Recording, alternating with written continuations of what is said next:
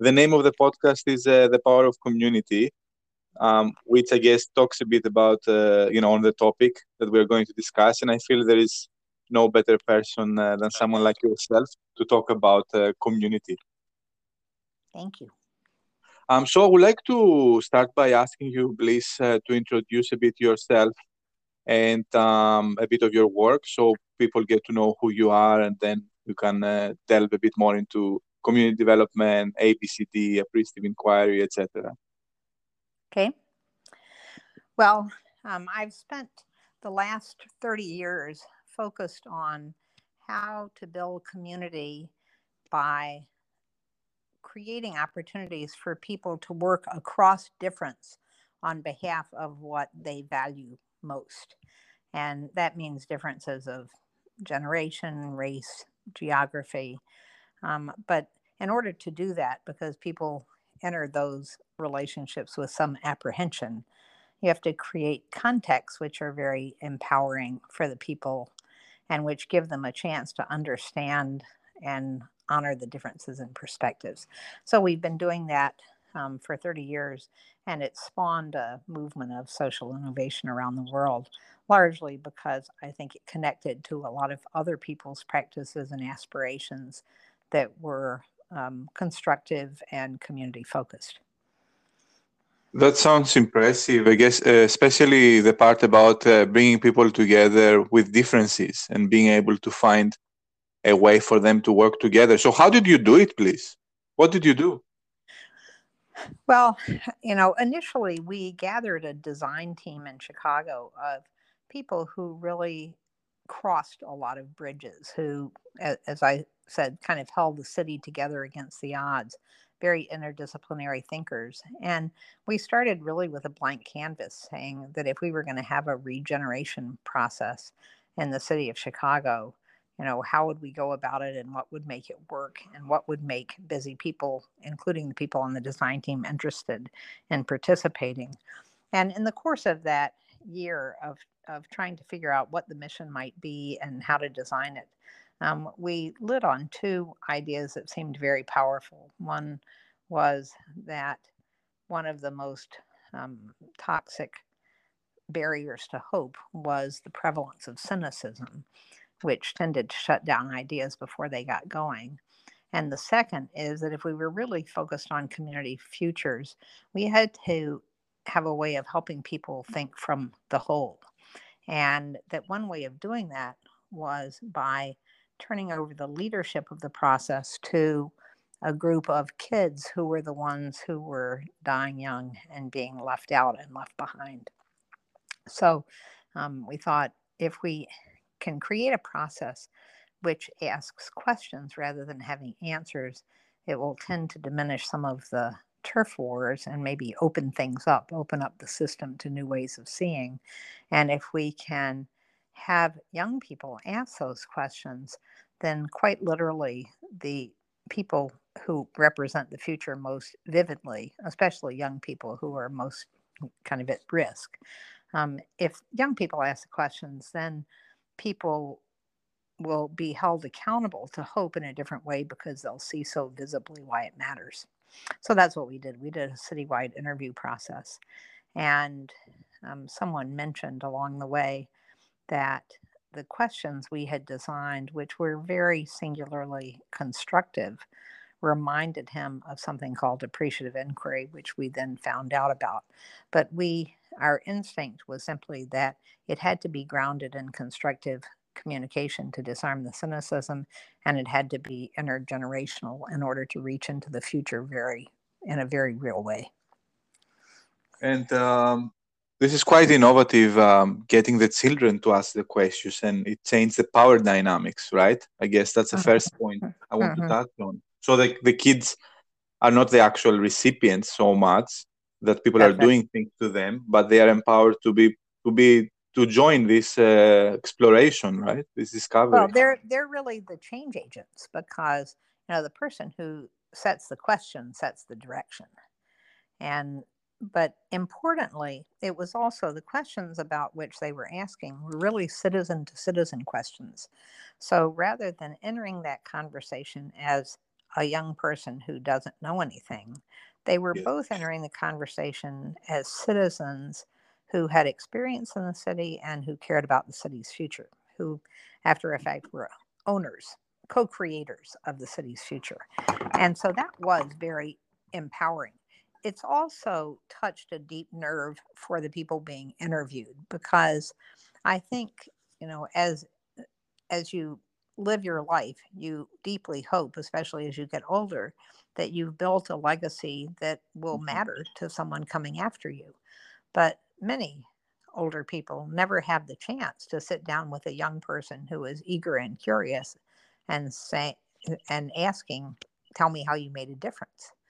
And so the dynamic of that very passionate, committed young person, but again, who could, if you kind of don't join, you know, hand in hand in working for a different future, could be dead next year. To have a person like that really delving into your experience and life and hope was a very powerful moment.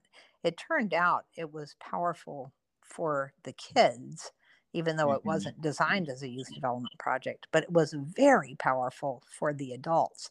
And one of the things which happened immediately following the interview was that the young person wrote a thank you letter summarizing what they had learned and taken away from the interview. And some of the interviewees framed those letters and put them on their walls. Wow.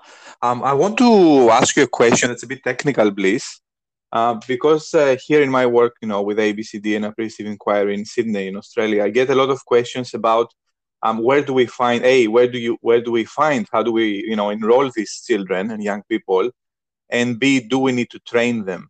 That's some questions I'm getting from community and from, service providers. And I would like you to address these questions in terms of engaging. Where can we engage, children and young people in such a process, such a powerful intergenerational process and interviews? And do you feel that they actually need some training or not? That some things are inherent in them? Well, in response to the first question, where do we find them? We went to organizations. In this case, the Chicago had a very broad network of working with the kids who were most at risk. And so they were working with wards of the state. They were working in the most at-risk communities.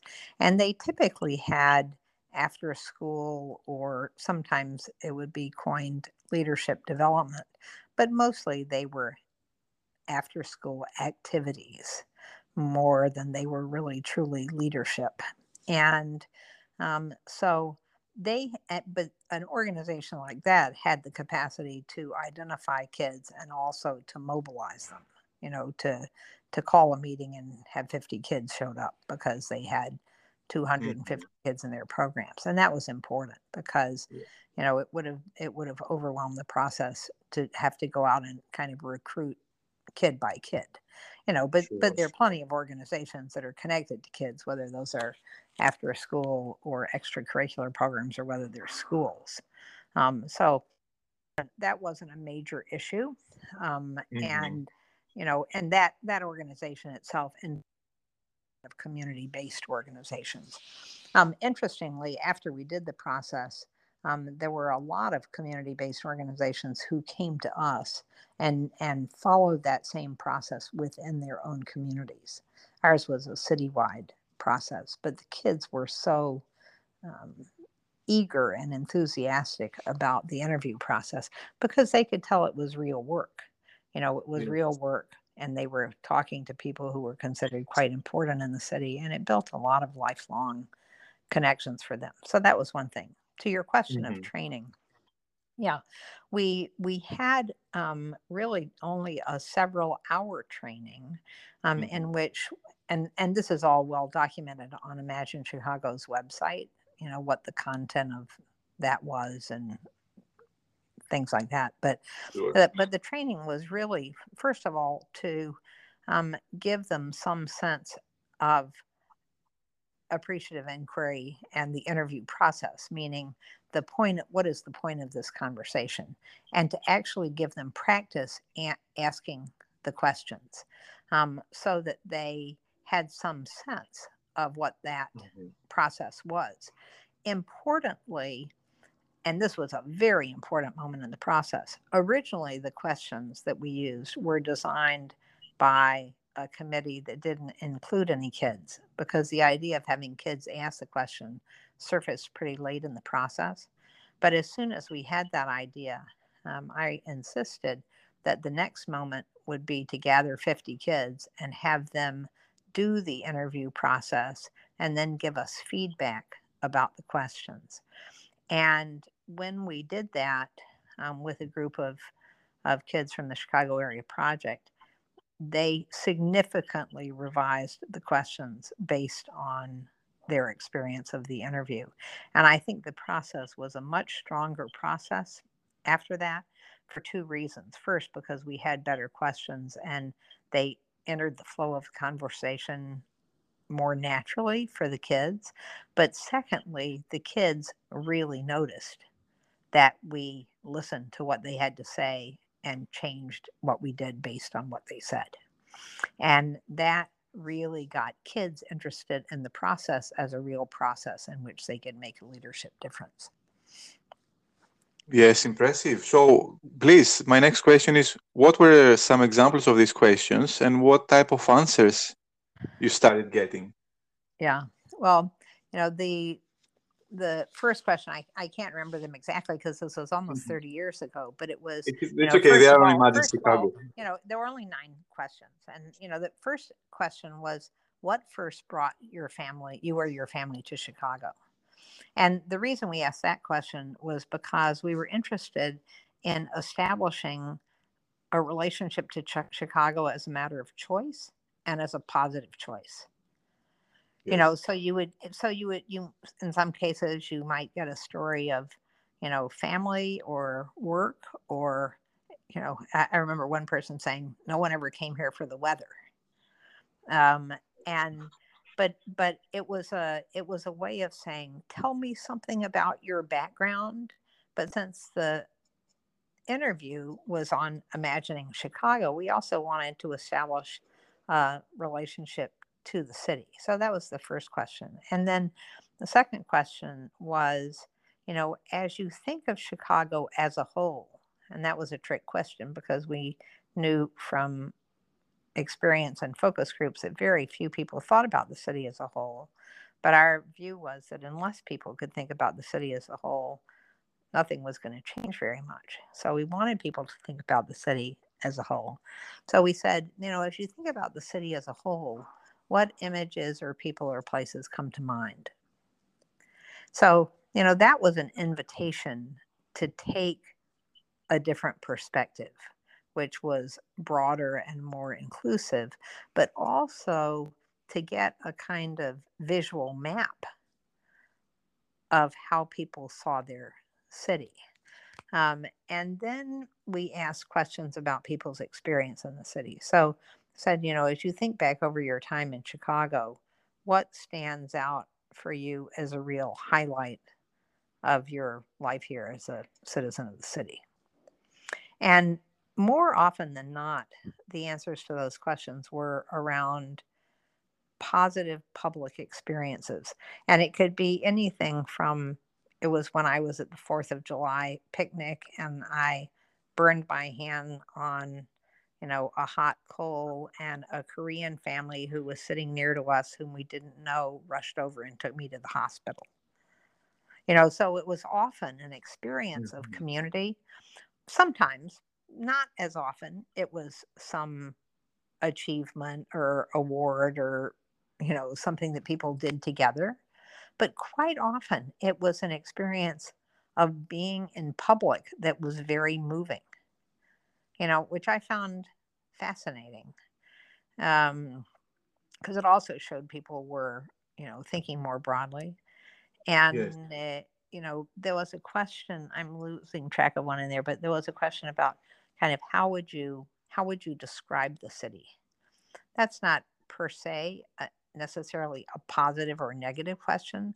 But what we found is that so many people had had negative as well as positive experiences that it was important to ask a neutral question that, so that if people were feeling heartbroken, they had a place they could say so.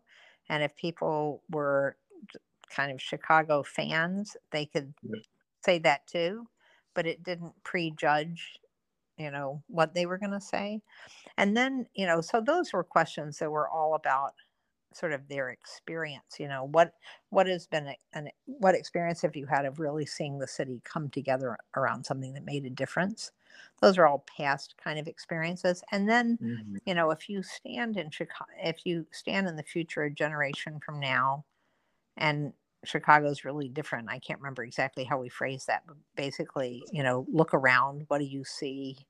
What's become true? What did it take? So there was a set of questions that were standing in the past, looking forward and bringing that forward, what you learned, what you saw, what you valued, what worked. And then there was a set of questions standing in the future, looking back, and gathering the insights that emerged. And then the eighth question was, as you think back over this interview, because the interview questions took about 45 minutes or an hour.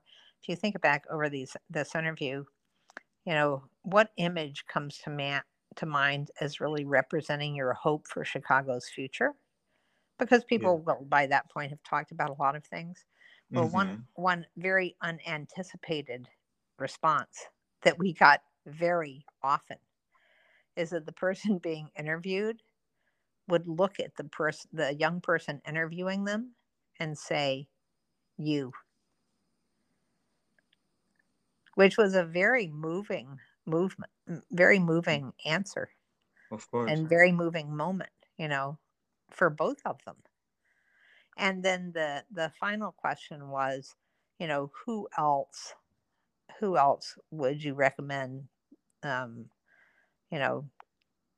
to be drawn into a conversation like this? And there was some question about, what do you think are the most important things we need to do to get the city working together, moving and working together? Anyway, that process, again, is very, very, very, very well documented on Imagine Chicago's website. And in many other places, there's a case study about it. And it's been cited as a best practice in the EU, just recently in the EU citizen participation book. So it's been documented in a lot of places. So if people are interested in that, I would recommend that they go to imaginechicago.org and you can read all about it. They can spend a lot of time there. There is a lot of, videos, resources. I want to ask you two questions, Bliss. One for, one a bit from about the past of the process and one about the future, what happened. So my first question is, and this is something that we deal a lot here in Australia. This process is quite like bottom up, as we say in ABCD, involving the kids, to drive the interviews. And did you deal with any opposition from traditional top-down thinking or people who, have a more expert, like, research, evidence-based approach? And did you see any mindset shifting from that process of from those people? Or how, like, my question is, how did you agree that this is the methodology to go? And did you find any opposition from more traditional top-down mindsets? That's the first question. Well, before we went out and did the interview process, we wrote up a kind of concept paper, kind of perspectives of what we were planning to do. And I took that and had one-on-one lunches with, I don't know, probably 40 people to talk about it, who represented pretty traditional mindsets. And, to talk about kind of, what do you think about this? And what do you think would make this process work or fail or whatever? And so, of course, I got lots of resistance and lots of advice. And in fact, in the book that I'm writing right now, I have one whole chapter devoted to, they said, we believed, we said, sort of how we dealt with those. But my point was not to convince anyone. If they said, for instance, this process, I mean, yeah, it's fine to go out and talk to people, but imagine Chicago as a process isn't going to work because it's never going to get funded, or because Yeah. funders are only going to fund programs, or because whatever. If someone said something like that, I would say, wow, it's really helpful for you to give me a perspective on the current funding situation.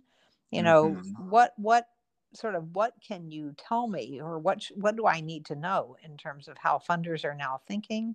And for that matter, if this process were to be funded, who do you think the funders are that would be interested in supporting it? Now, they've said not going to get funded. People not interested, doesn't fit, Yes. not going to get funded. I've You said talk about how. funding. What an interesting and helpful thing to raise. Let's talk about funding. And thank you so much for pointing that out to me. Share everything you know that I can learn from, so that this doesn't become the barrier to success. Amazing. And That's an amazing positive reframe. and I did that with everything. It didn't Yeah. matter what I mean, people would say, seriously, you're going to get teenagers to do the interview process? Cynicism. And We I talked about that. Right? and I would say, well, first of all, I'm only getting teenagers to do it who want to do it. And to me, the power of commitment is the greatest power there is for making change. So you're absolutely right.